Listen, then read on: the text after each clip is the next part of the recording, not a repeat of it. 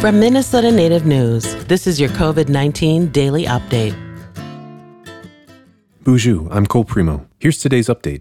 Amid a pandemic that has shifted learning to digital spaces, Minnesota state leaders have announced a partnership that's aimed at getting technology and internet access to more students. The partnership, called Connected MN, includes Best Buy, Comcast, the Blandin Foundation, the St. Paul and Minnesota Foundation, and the Minnesota Business Partnership, all working in collaboration with the state. Governor Tim Walz says Connected MN's goal is to improve access to technology and high-speed internet for students across the state, but especially in communities of need. Governor Walz posted a video with his wife, Gwen Walz, announcing the partnership. As former teachers, we know the importance of technology and internet connection for our students. These are important tools that help our students learn and grow, especially during COVID-19.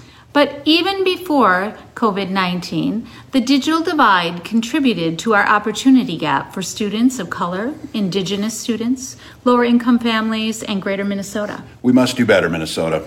We're proud to live in a state where our companies and foundations step up to help support our students. So far, business and philanthropic leaders have raised $1.65 million.